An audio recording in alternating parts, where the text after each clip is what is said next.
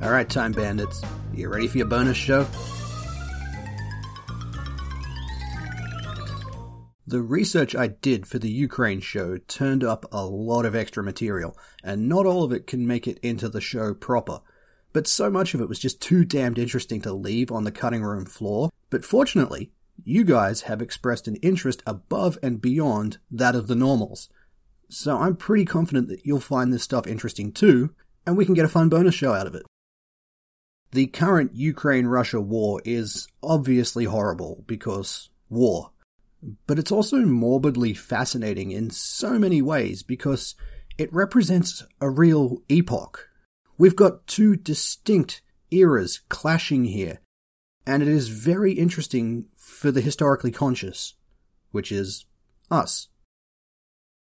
Because this is the first war of the Web 2.0 era, the social media era where everyone has the internet on a device in their pocket.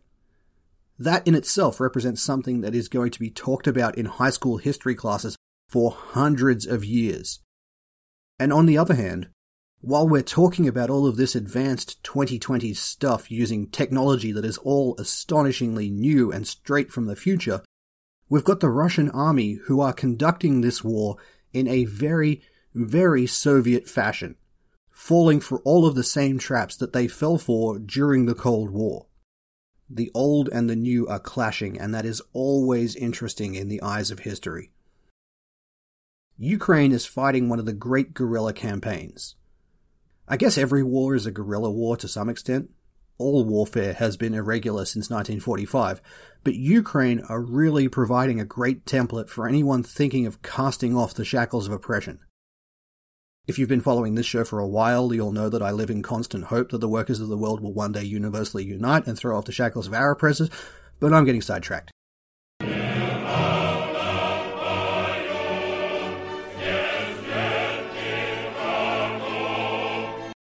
Some definitions, just in case anyone isn't a military history buff. A regular war is when two armies square off against each other, sort of mano a mano, but on an army scale. We don't get that these days because there are only a few big armies in the world capable of trading blows with one another. And if they ever fought, the whole world would be nuked, so they tend to not do that. And they haven't done that for a very long time. And a month ago, I would have put Russia on that list. But I'm becoming increasingly skeptical of their martial prowess. Irregular war is everything else. It's when you square off against a regular army with everything you've got at your disposal. Ambushes, low blows, dirty tricks, or to quote Uncle Doug Stanhope, dog doing a wrist rocket. It's when you fight dirty. And guerrilla war basically means irregular war. It's when the little guy fights the big guy. Guerrilla is Spanish for little war.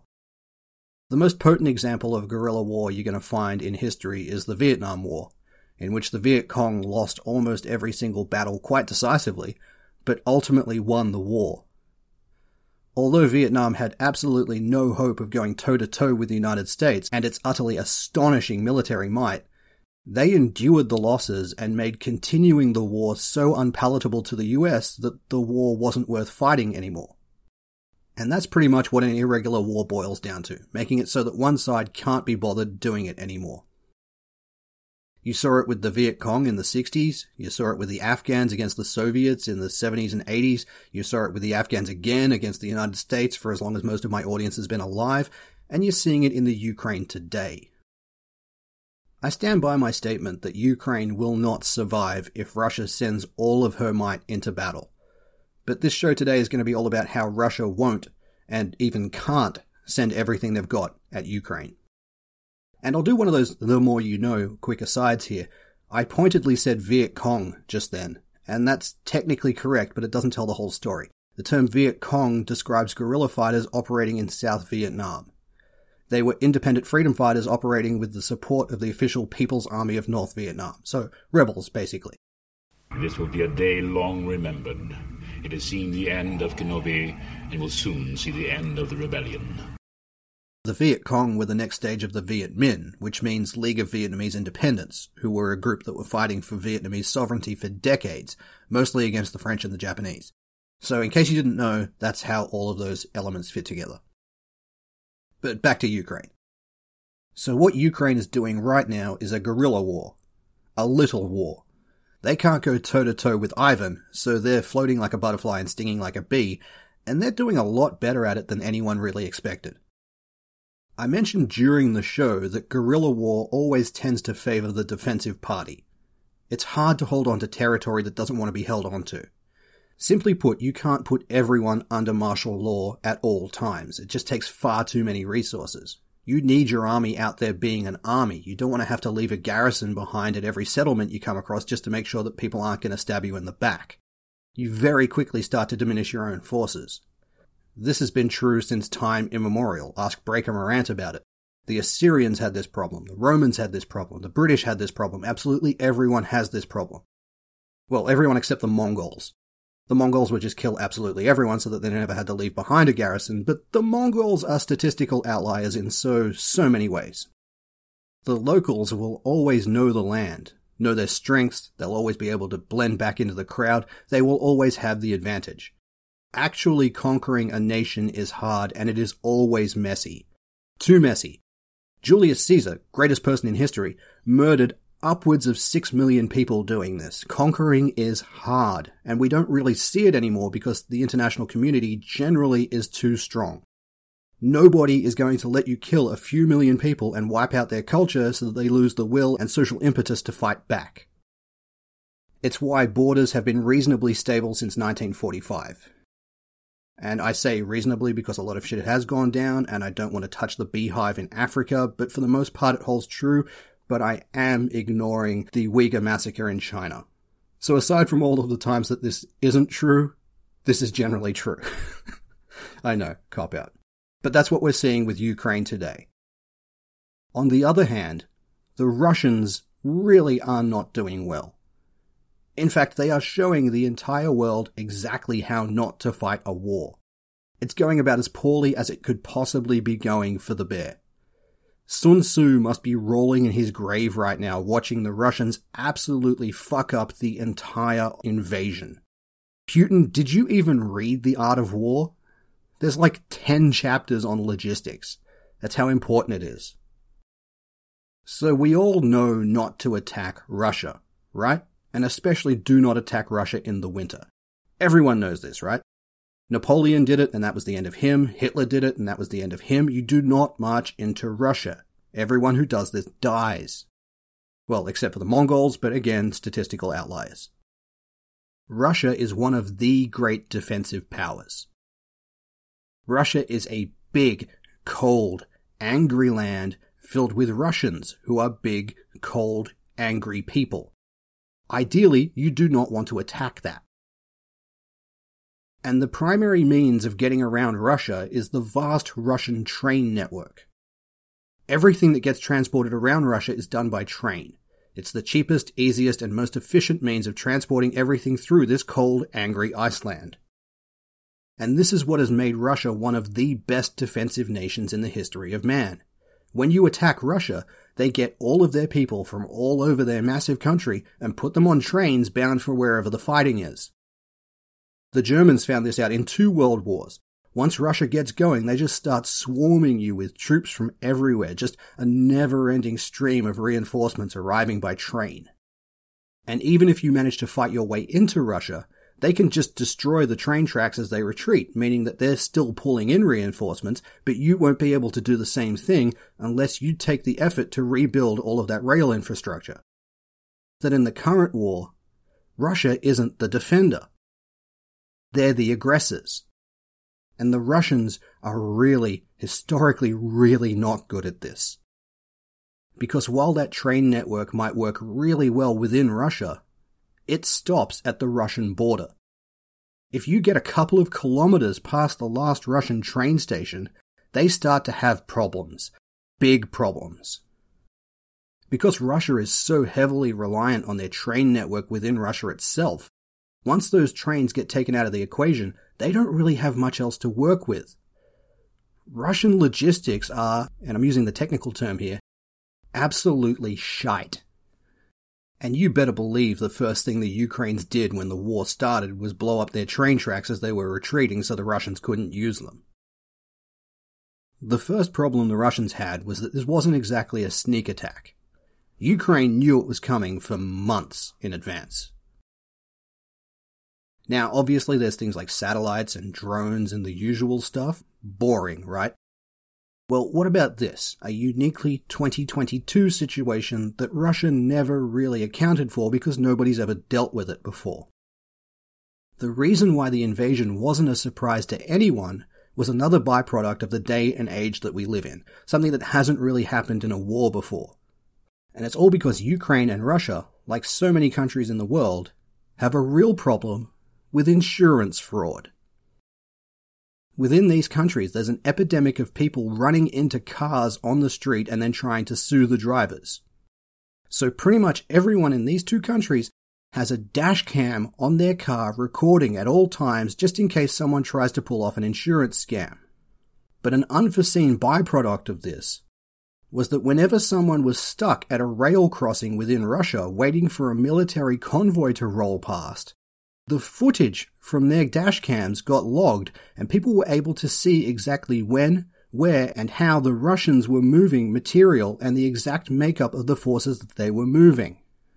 From this dashcam footage, people were able to say, okay, here's 50 Russian T-72 battle tanks heading west at this intersection at this time. It is a truly remarkable future that we live in. Rommel would have killed for this level of intel. That is an orgy of intelligence. The Russian military invasion build-up took 3 months. Believe me, people noticed. This is a weird war simply because it's the first war of the social media age, and we're beginning to see some of the psyops that will be mainstream in war moving forward. The most telling example came 2 days ago when Russian propaganda networks released a video of the Ukraine President Volodymyr Zelensky surrendering to the Russians. Now, he most certainly didn't. This video was a deep fake. And deep fakes keep getting better and better, so they're going to be a problem moving forward. This is going to be a real problem in the not-too-distant future, because propaganda is built around stuff like this, and the Russians have been the world masters of propaganda for more than a century now. They literally wrote the book on it. And you should always remember that the goal of propaganda isn't to get you to believe something. That's very hard to do. No, the goal of propaganda is to get you to believe in nothing. It wants to wear you down and make you so deeply cynical that you don't believe anything you see anymore. That makes people think that the truth and obvious bullshit are somehow equivalent. And when that happens, bullshit has a distinct advantage because it's a lot easier to churn out. So Russia has this ability to churn out deep fake videos of what looks like Volodymyr Zelensky. And this deep fake thing is why Zelensky has been going unshaven lately. Well, that and because he's in an active war zone. But the other reason is because deep fakes are good, but they're not perfect. And one of the things that they have trouble doing is modeling hair, especially fine, frizzy hair like facial hair. So if you see a video of Volodymyr Zelensky and he's just had a shave, then you can bet your sweet bippy that it's a Russian fake. The real Zelensky is a rugged, unshaven maverick. But let's go back to Russian logistics for a bit. This essay will be titled, Russian Logistics, the Shiteness Thereof. The big problem is that Russia doesn't have enough trucks to move crucial supplies. They don't have anywhere near enough trucks. They have stooped to conscripting civilian vehicles to act as transport for all of their logistics. Just like the British did at Dunkirk with boats, but worse because it's a war that they actually started. You can go online and you can see footage of this that people have uploaded to social media. It's utterly insane to look at. There are Russian trains filled with an assortment of civilian vehicles being ferried to the front lines. There are buses and flatbed pickup trucks, and one of them that I saw was dead set without a word of a lie, the Mystery Mobile from Scooby-Doo. Jinkies! Let's see who the ghost of Kiev is. Jinkies! It was Putin all along.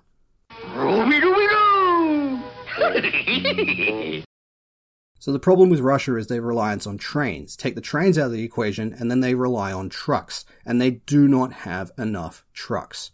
The entire Russian army has approximately 4,000 trucks. If you're thinking, hey, that's not a lot of trucks, then give yourself a pat on the back because it is indeed not a sufficient number of trucks. It is, and again using the military parlance here, sweet fuck all. According to US military analysis, Russian forces are incapable of operating more than 145 kilometers from friendly supply depots simply because of their reliance on these trucks, and the inadequate amount of trucks that they have.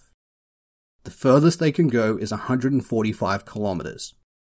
The distance between Kiev and Russian puppet state Belarus is 150 kilometers. So you can see why the invasion sort of petered out where it did in the suburbs of Kiev. Russia was essentially invading in slow motion. Let's look at one particular example of this logistics snafu. And just as a note off the top of my head here, snafu is a military term. It's an acronym of situation normal, all fucked up. So one particular example of this is the Russians have a piece of equipment known as the TOS-1 MLRS. So that's Multi-Launch Rocket System. The thing that you've seen that launches a volley of rockets, it's on the news all the time. It looks like a big calliope. It's a nasty piece of work. This thing is called the flamethrower because it launches thermobaric warheads that essentially ignite the air and create a massive pressure wave around them. And I was going to go into the details of how these work, but I realized that I shouldn't because it's horrible, but let's just say that they're bad for the human anatomy. These tanks, these TOS-1 tanks, these things fire 24 of these rockets per volley. They are very deadly. But because of Russia's super fucked up logistics train, once that thing fires, that's it. There is no second act. Each of these launch platforms has to wait around for a truck to become available and then wait for it to load up with missiles and then drive all the way to the artillery fire position with another batch of rockets so it can reload and do it again. As you can probably guess, this is far from optimal. If you've ever seen artillery in action, going all the way back to Napoleon's time, you want your artillery to be firing as much as possible. Fire, reload, fire, reload, fire, reload for days and days if you need, or in the case of World War I, non-stop fire for over a week at a time. Fire, reload, fire, reload. It doesn't work as well when you're working like fire, call in a request for Uber ammunition, wait for a driver to become available, wait for him to go to the depot, wait for him to get ammunition, wait for him to drive all the way from Belarus, reload, fire, call in another request for Uber ammunition, wait more. So you see how this is a problem. Russia spent months stockpiling material and it is still a problem. So Ukraine had a fair bit of time to prepare for all of this. They saw it coming. February 22nd wasn't exactly a surprise attack. Ukraine had been waiting for this for some time. Remember, Russia had annexed Crimea in 2014, and that never really went away. They've been at war for that length of time.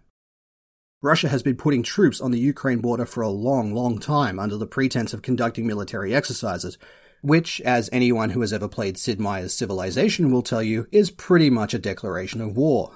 What are you doing? Military exercises. Oh yeah, sure, okay. Everyone brace yourselves, the invasion's coming. So Ukraine were prepared. The Ukraine resistance was organized on all things on Twitter. Because how else would you organize a 21st century war? And the Ukraine Twitter account essentially acted as fire coordination, telling guerrillas where they could find juicy Russian targets to hit. And naturally, the juicy targets that they hit were the fuel trucks, the weak link in a supply chain full of weak links. And naturally, the Russians tried to disguise their fuel trucks to no longer look like fuel trucks to stop them from getting blown up, and then the Twitter account swiftly came up with updated target profiles and photos of what the fuel trucks look like now. And as I keep saying, and I will continue to say, the future is weird and fascinating. Russia genuinely expected to push all the way to and capture Kiev in 2 days. I honestly, genuinely do not understand where this thinking comes from. It is utter insanity.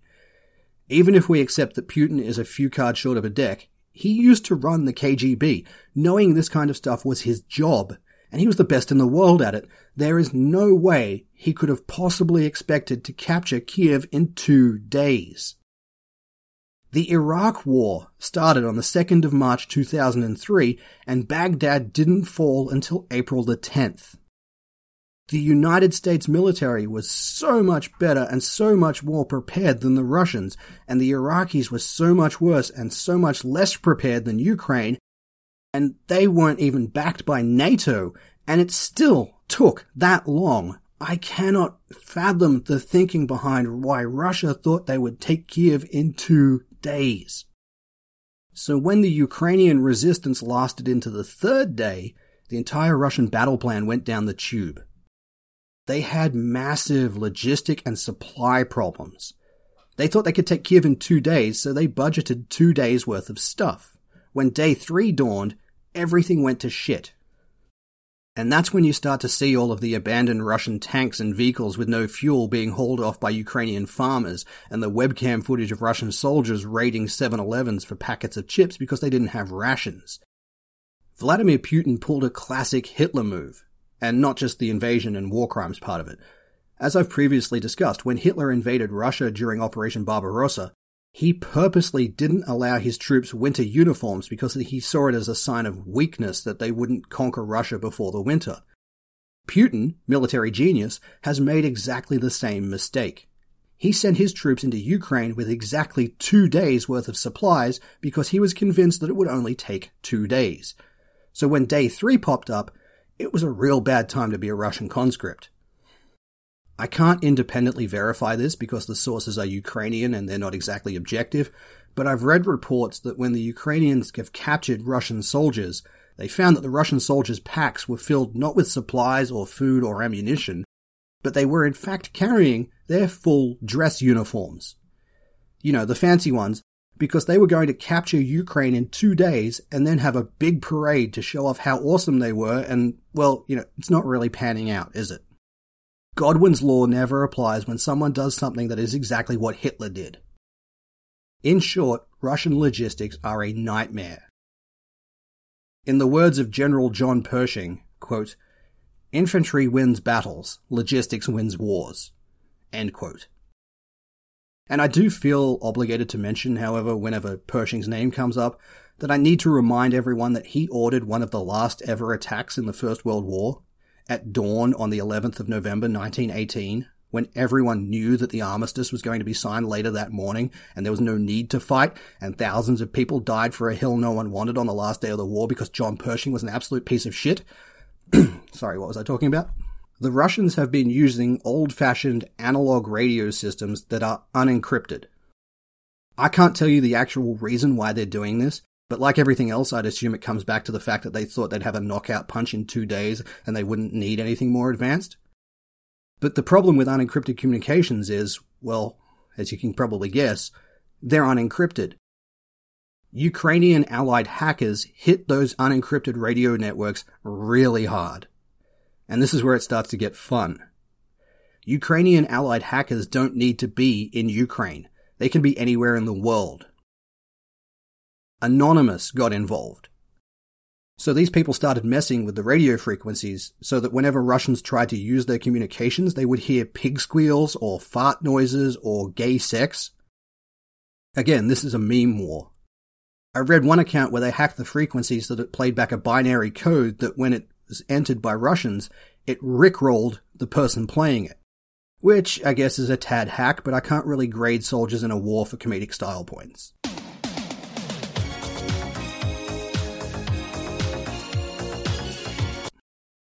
So one question I've been getting is this. Why is Ukraine so desperate to establish a no-fly zone over Ukraine? Well, like I said in the show, once you own the sky, you win the war. And the only chance Ukraine has is if the Russians can't effectively deploy their air force. The Ghost of Kiev is a great propaganda piece, but he's not real. He's from a video game. And unfortunately, I've seen a couple of videos of Ukrainians fighting and the Russian forces retreating en masse, and then they're all cheering because they think that they've won because the Russians are running away. But this isn't the Middle Ages. If you see a modern army retreat like that, it isn't because they're broken and they're running away. It's because the entire area is about to be bombed. Ukraine needs a no-fly zone to stay in the fight, And it needs NATO to do this because NATO has all of the really cool jets that can fly upside down and take photos of the Russian fighters with a Polaroid camera. You were in a 4G inverted dive with the MiG-28? Yes, ma'am. At what range? No, about 2 meters. Well, it's actually about 1.5, I think. It was 1.5. I've got a great Polaroid of it. And he's right there. Must be 1.5. It was a nice picture. So that's why they need a no-fly zone. They need NATO to establish an area where Russian bombers can't play. But that doesn't mean that NATO hasn't been helping. They just haven't sent jets yet. NATO has been helping in a big way. In fact, just yesterday, the Biden administration authorized another massive arms package to be sent to aid Ukraine, and he didn't even try and blackmail the Ukrainian president with it. I mean, what a guy. And in the darkest and best joke that I've heard in a long, long time, someone I saw on Reddit said, Russia is about to be hit with the entire reason the US can't afford universal healthcare, which is, again, incredibly dark, but also incredibly, ooh. So I'm about to spend 15 minutes talking about a missile. But I promise it's pertinent, and this is the hardcore bonus show after all. You all knew what you were signing up for. But again, it is going to be 15 minutes about a missile. In the weeks leading up to the war, NATO, led in chief by the United States, funneled over 17,000 anti-tank weapons to Ukraine, understanding that Russia's invasion would be primarily a tank-based invasion, and this is true. These anti-tank weapons are a big deal. The vast majority of these weapons are the FGM-148 Javelin anti-tank missile. The Javelin was designed at the height of the Cold War specifically to combat the threat of Soviet tanks. And this is pretty much the first time that these missiles have ever been used for the purpose for which they were invented. Now, I'm talking about an implement that is designed to kill several people every time it's fired, so I'll try and keep that in mind. But from a purely military application point of view, the Javelin is a work of art when it comes to taking down tanks. It is genius. The unit itself looks like a bazooka with a set of binoculars and a computer on it. These binoculars use a number of different thermal imaging modes, so things like darkness and smoke don't really worry it. And the computer allows the person wielding it to set the coordinates of an enemy tank, pull the trigger, and then run away. In military parlance, this is known as fire and forget. The famous Hellfire missile actually gets its name from this. It's a truncation of helicopter fire and forget. The targeting system for the Javelin is ridiculously easy to use. The official United States military course takes 20 minutes. Then you're signed off on Javelin use. But here's the scary thing. This is truly scary. The Javelin missile system appears in several editions of the popular video game series Call of Duty. 50,000 people used to live here. Now it's a ghost town. If you've ever played Call of Duty, then you essentially know how to operate a Javelin missile system. It's that easy to use, and it was designed to be that easy to use. It was literally designed to be used by people who have played COD. And the Ukraine soldiers using it have found that they do not need training on the Javelin system because they have all played Call of Duty. Welcome to the dystopian future that we live in. So if you're using a Javelin, you can hide in some bushes, pick out a target, fire, and then get the hell away from where you were because people are going to start shooting at you because people tend to not like being shot by anti-tank missiles. So you really have to appreciate what an advantage it is to not be where people are shooting. Another big problem with rockets is that they have fire coming out of the back of them. That's how a rocket works. A fire is bright and flashy. It lets people know where you are. The Javelin gets around this by not using the rocket part straight away.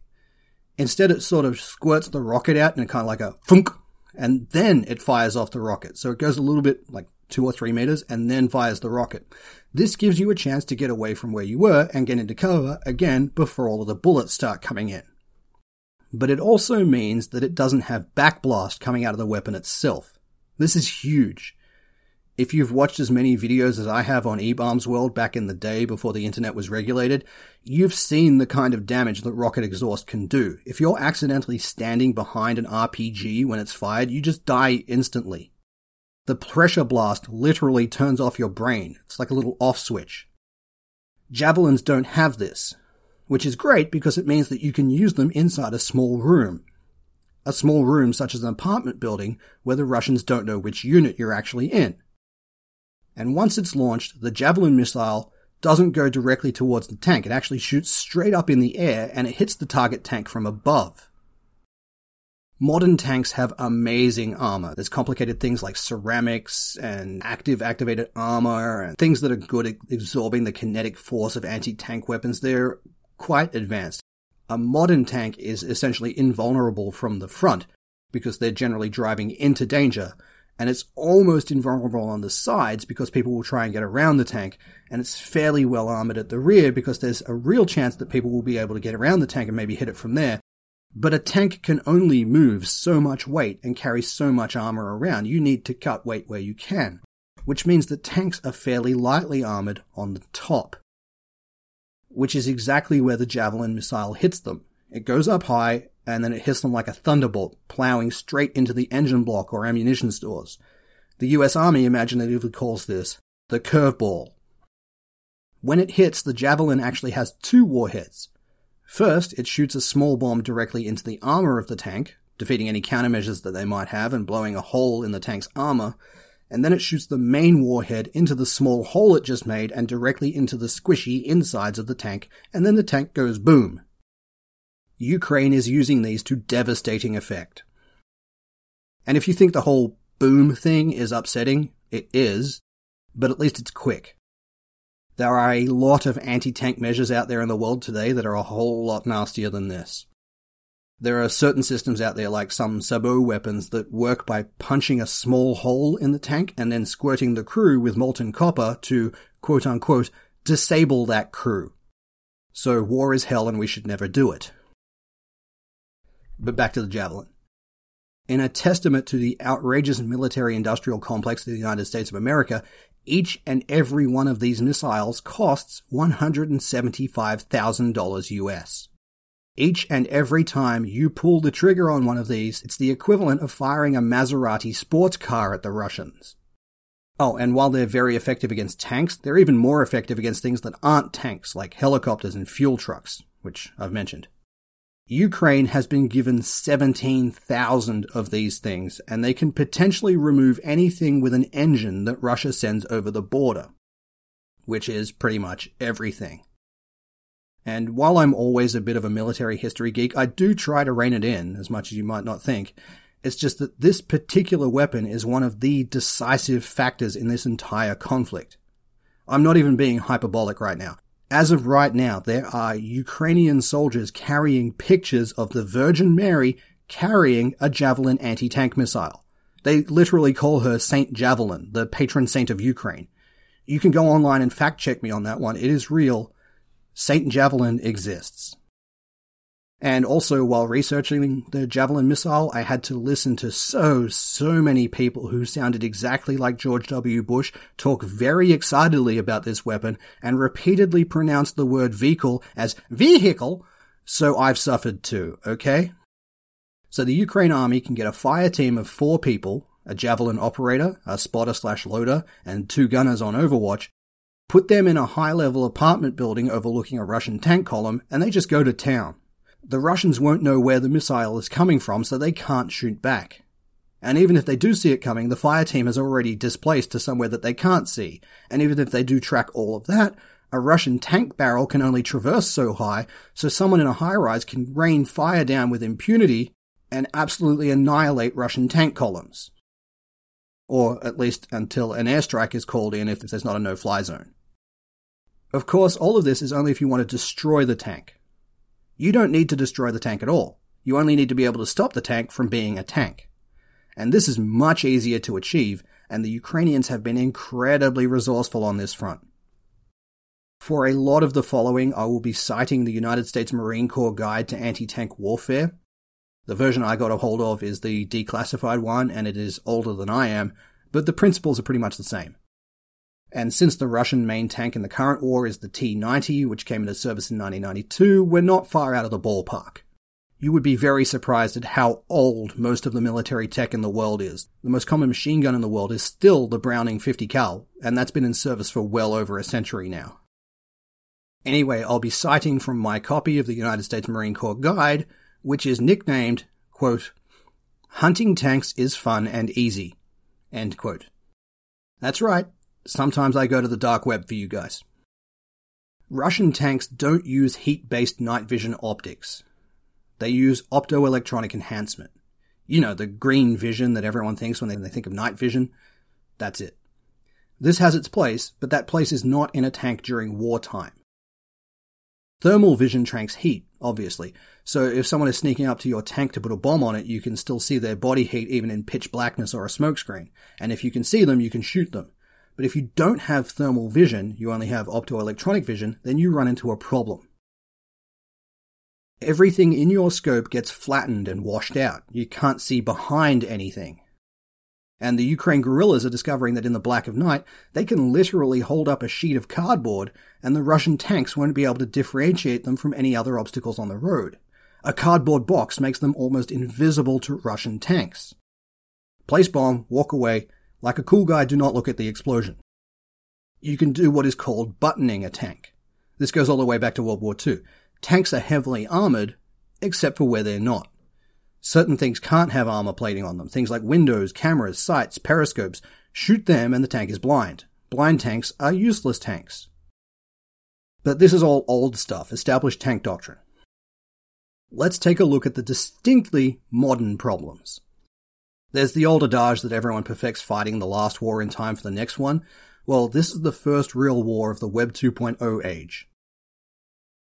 What I mean by that is that this is the first war fought when the internet is an assumed given in everyone's lives. We've never had that before.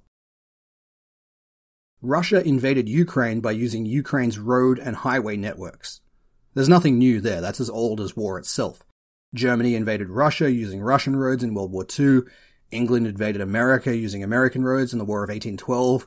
Alaric invaded Rome using Roman roads in 410. Cyrus the Great marched down the Khorasan Highway to Assyria in the 600s BCE. It's nothing new. But what is new is that the internet is everywhere now. Ukraine, like pretty much everywhere else in the world right now, has an internet-integrated traffic system. It has cameras at most intersections and webcams monitoring traffic hotspots. Just like right now, all of you can log onto a government site and check the traffic conditions on just down the road, well, Ukrainians can log on and check to see Russian troop movements, which roads they're using, and where and how they're deploying their forces, all through the same traffic cameras. This has never happened before in a war. It is entirely novel. So novel, in fact, that it took the Russians 3 days to figure out that they needed to shoot out the traffic cameras as they drove along. Which still leaves you with the problem of knowing exactly where the Russians are because of which traffic cameras have been shot out. And we'll look for the house next to the house with no numbers. Shooting out the cameras takes ammunition. It's not much, obviously, but every bullet fired is a bullet that has to be delivered from Mother Russia via an already stretched logistics network. Every little bit counts. And you might be thinking, well, why not just get some bolt cutters and snip the wires that are on these traffic cameras? And I see where your head's at, and it's great. But Ukraine, like everywhere else in the world, has a problem with vandals. So all of their street cameras, just like everywhere else in the world, are protected by a steel sheath to stop the ne'er-do-wells from ne'er-do-welling. It's not going to stop an army, obviously, but when time is an issue, like, say, during an invasion, you just need to shoot out the cameras. You can actually jump onto Google Maps right now and see where the fighting is happening in Kiev and the Kiev suburbs based on what Google automatically logs as bad traffic. Google can't differentiate bad traffic from a tank column. And on that, during the opening stages of the war, it came out that Russians were still using old-fashioned paper maps, like some kind of medieval peasants. So the Ukraine government put out a call, via Twitter, to all citizens to mess with the Russian invasion by changing all the street signs so that the Russians wouldn't know where they were going. And before you ask, yes, the Russian army has access to GPS. Yes, their soldiers have Google Maps on their phones. But one of the first things you do in a war is shut down the phone and internet networks so enemy forces can't use it. And even if you've got a signal, which military units do, you still need landmarks to confirm your position. You don't want to be rolling into an ambush because Google didn't get your location right to within a meter. so you use the local street signs. And what happens when people fuck with these street signs? And this is interesting. Initially, the Ukrainians went with the funny angle. And again, I can't deduct points for hack comedy. You had Russian tank columns pausing for directions at the intersection of Eat a Dick Road and Go Fuck Yourself Avenue, which is fun, but then Ukraine realized that it was way more effective to change the signs around and send the Russians in the wrong direction. Now, on the surface, this might seem like some Bugs Bunny-style shenanigans, but it gets even better. Something I learned when I used to work out at the airport is that asphalt is actually pretty flimsy. In the aviation business, there are two major kinds of planes, what we call narrow-body planes and wide-body planes. Narrow bodies are your 737s, your A320s, the little ones you get for domestic flights. Wide-body planes are the big boys, your 747s and your A380s. Well, when I was working out at the airport, I asked why the big aircraft only ever came into the same bays at the airport, while the small planes could go anywhere they wanted. And I learned that the wide-body aircraft could only go where the tarmac had been reinforced with steel because a wide-body aircraft is so heavy that it could actually punch through the ground. Well, guess what? It's the same thing with tanks. Tanks are freaking heavy, and the average suburban street isn't built to take that kind of weight. Only things like major arterial roads and highways are built for that kind of punishment. So if you send a Russian tank the wrong direction and it goes down a road that wasn't made to take that weight, that tank is getting a free trip to the sewer. And a tank that is stranded in the sewer is a tank that is no longer in the war. But like I've said before, you don't need to hit the tanks. A tank is only useful if it has fuel and ammunition, otherwise it's a very expensive paperweight. Why hit the heavily armoured tanks when you can target the aforementioned very lightly armoured Scooby-Doo vans? Hitting the fuel trucks gives you a few distinct advantages. First off, the obvious. Vehicles can't go anywhere without fuel, and tanks go through fuel like popcorn. They only have an effective range of about 100 kilometers on average under somewhat optimal conditions before they need refueling. So if you take out the fuel trucks, you severely limit the operational range of a tank. But there's a couple of other benefits to this that you may not think of if you're normal people who don't think about how to conduct a war in your spare time. A tank that has no fuel isn't just stranded, it's a roadblock. You have to go around it. And if there's only a single lane road, well then one stranded tank can hold up an entire invasion. But you don't even need to hit the tanks, just hit the fuel trucks. A flaming fuel truck is just as effective. No one's able to go through a flaming fuel truck. But wait, there's more. If you hit a fuel truck and get it cooking, then that fuel truck will burn hot. It will burn so hot for so long that it will actually begin to melt the road beneath it. So much so that if you were to push the burning wreckage out of the way and then try and drive a tank through it, the molten asphalt will act like tar to a dinosaur and that tank will be dug up by Sam Neill in 65 million years. But there's other things you can do. If you take a bunch of dinner plates and spray paint them black, then from the periscope of a tank, they look pretty much like landmines. The tank driver knows they're not landmines, but how many people would be willing to risk their lives on that assumption? Especially if the Ukrainians have peppered a major arterial road with dozens of these fake landmines, but maybe they put one real one in there just for shits and giggles. So even if the tank force knows that they aren't landmines, they still have to stop and check each and every one of them with a full hurt locker crew. This takes time. And the thing is, tanks always operate with combined arms. There's always a crew of infantry with them at all times. These infantry can easily walk up and see that it is very obviously a dinner plate sitting on the road, and they could very easily all walk up to it and throw it away, or the tank could just drive over it and grind it into dust, but they all have to follow procedure just in case it is an actual bomb. And the whole time, they're exposed to enemy fire. But wait, there's more.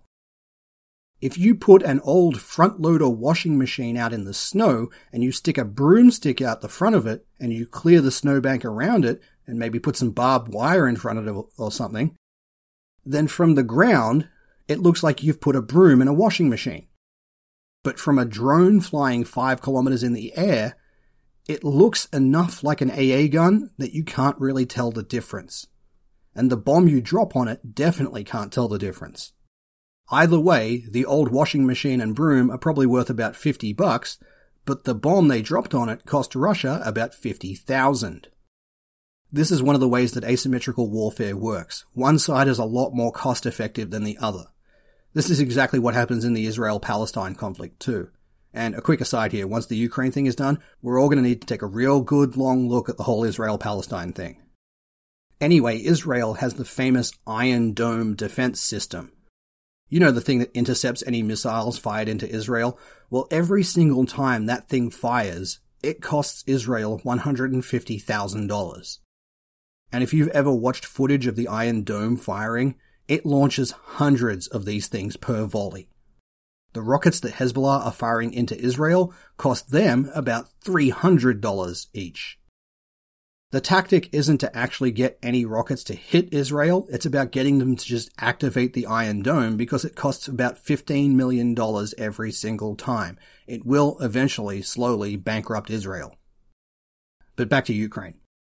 There's a lot of talk about little Ukrainian babushkas filling up Molotov cocktails to fight against the Russians, which gets a lot of play because Hollywood loves a good Molotov cocktail, and then there's the irony of the Molotov cocktail itself, named after Mikhailovich Molotov, the famous Soviet diplomat with a penchant for, shall we say, aggressive negotiations. We call this a diplomatic solution? No, I call it aggressive negotiations. But a Molotov cocktail is kind of hard to use, and it's dangerous for everyone involved in the process. If you throw a Molotov cocktail at a military vehicle, and you don't hit the vehicle in the vulnerable but hard to access exhaust ports, then that military vehicle doesn't give a shit about being on fire and it'll just keep right on driving. But if you whack it in the windscreen with a water bomb filled with paint, then that thing needs to go back to a car wash before you can use it again. Gets taken out of action for a little bit. It's weird to see ex-Special Forces agents from all over the world jump on Twitter and Reddit and offer advice on how to conduct an urban war. And of course there's a lot of teenage edgelords who played a little bit of Call of Duty from their basements, but that ratio of actual experts to teenage edgelords exists for anything from urban combat to marital advice, and we're all familiar with how to filter it all out.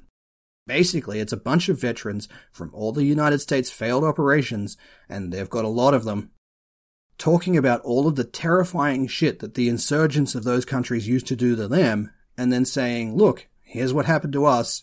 It sure would be a shame if this would have happened to Russia right now. And it seems to be working. And there you go, a bit of insight into things on the ground in one of the more pointless wars that has ever been fought. I hope you found it half as interesting as I did, because I can almost guarantee that nobody finds this as interesting as I do, because I'm weird, but I submit it for your consideration. What we've got is a waning 20th century superpower being utterly unprepared to fight a war in the new millennium, and it's getting kind of embarrassing.